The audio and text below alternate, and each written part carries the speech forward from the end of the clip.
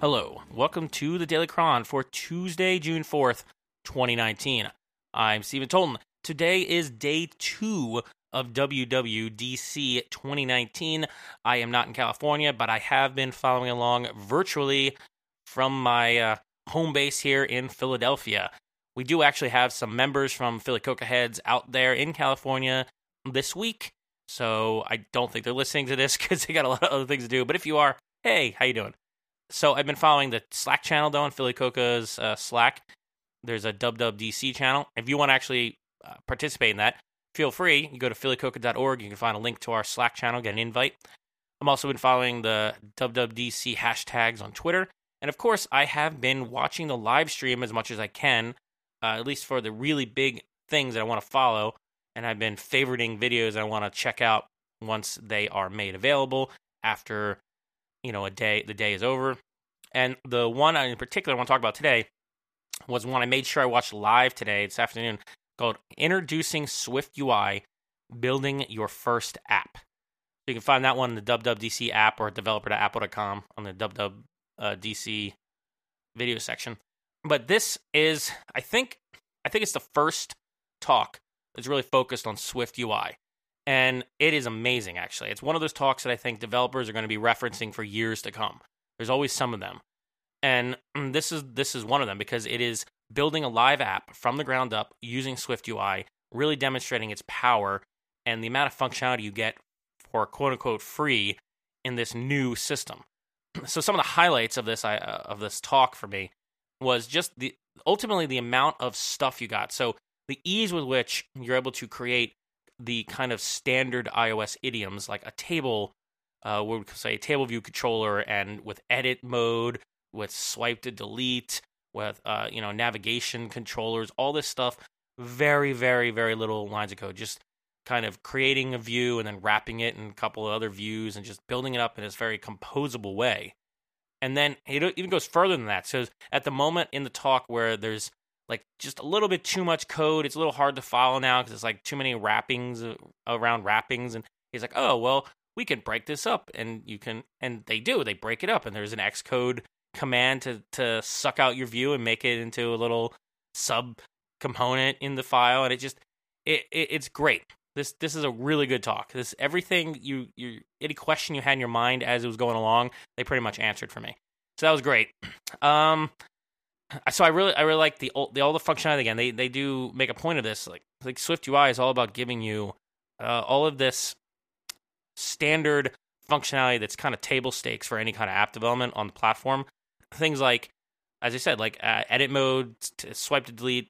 The things you expect to see on a table view controller, for instance, navigation controllers, animations. They do, as part of this app, really very, very easily create nice, smooth animation for animating different elements that are all like interruptible and reversible, and it's like, oh my god, it's amazing. That's really hard to do with UIKit in many instances. So they do that, and they also, it includes dark mode support in here when you use SwiftUI. Just all these features, multiple screen resolutions, like all this stuff is just kind of there. It's just in there if you use this new idiom, this new way of building your app. And then later I saw another, I think it was in the What's New with Swift talk, where they go into some more about how this stuff works on the scenes. I'm getting the two confused in my mind about what happens and what, but they talk a little bit about how it all works. It's a completely new system, like ground up, and it's pretty amazing. Now, I don't know where the edge cases are yet, though. This is still version 1, so I assume there will be some kind of limitations that you'll hit when you try to build a quote-unquote for real app instead of the toy apps are doing. But the app that they provided was still pretty good, and it's very, very, I gotta say, Swifty. Like, it was the most Swifty app I've ever seen. Like, everything about it was Swifty. Of course, because the whole framework is built on Swift. So it was like the first time I've seen, I think, an app example from Apple that is demonstrating this is what they think the future of app development is. This is what Swift apps are. If you use Swift idioms, use Swift language, use Swift frameworks, that's what you get. You get this kind of app. Of course, there's still many, many frameworks that are not based on Swift directly, so you're still going to have to, still things are not going to be quite as clean and neat as that is, but very, very cool. Very cool, and I'm really excited to play around with it, but I saw some limitations today, too, about this. I can't test the coolest thing that they have in there in Xcode 11, where you can be editing your SwiftUI views on the left side of the screen, and the right side of the screen has a live preview of your app going. That whole thing does not work unless you're running the beta version of Mac, which I am certainly not going to put on my main computer. I don't have a bunch of like spare Macs to do that with, and I don't have enough hard disk space to partition it, so I have to try to use an external drive, and so we'll see what happens with that. It's beta 1, so I also really don't trust beta 1 of any OS. And I also have to install iOS 13 on like a test device, and I have one, but I've been hearing really scary things about the beta, so I don't know. Definitely not putting it on my carry device for weeks, like not until at least beta 4 or 5. So, but I did see on Twitter that there is a way to use a playground to test out SwiftUI. It still requires you to manually run the playground, so you don't get that live updating effect, but you can still play around with it, which is what I need to do next. But after this podcast, I'm going to start downloading some stuff because I didn't have time today. Midway through the day, I had to go do other things. So, but the SwiftUI, I think, is a real game changer. And one of the other limitations that was mentioned, or at least in the documentation, is that it's iOS 13 and later only, which means you can't use it, I believe, if you have an app that needs to support iOS 12 and 11. It's a little unclear, but I think that's the case. You can't use it at all. If that's true, that's a real problem for a lot of people, because usually apps have to support at least a previous year's version, but that's not going to hit all apps. There's still going to be apps that regularly require the latest version, and I would, if I was going to build a new app, I would try to use as much SwiftUI as I could, and I'd just say iOS 13 and up. So I think this is really a framework that's you're going to start seeing appearing on brand new apps and on apps that already have a history of not supporting previous versions. And then you're going to see it in a year or two. You're going to see it everywhere, because that's when all the apps will be able to finally drop support for iOS 11 and 12. Then you'll be iOS 13 and up in like a year or two, and everybody will be using this. But I really like this whole concept. It's very declarative. It's composable.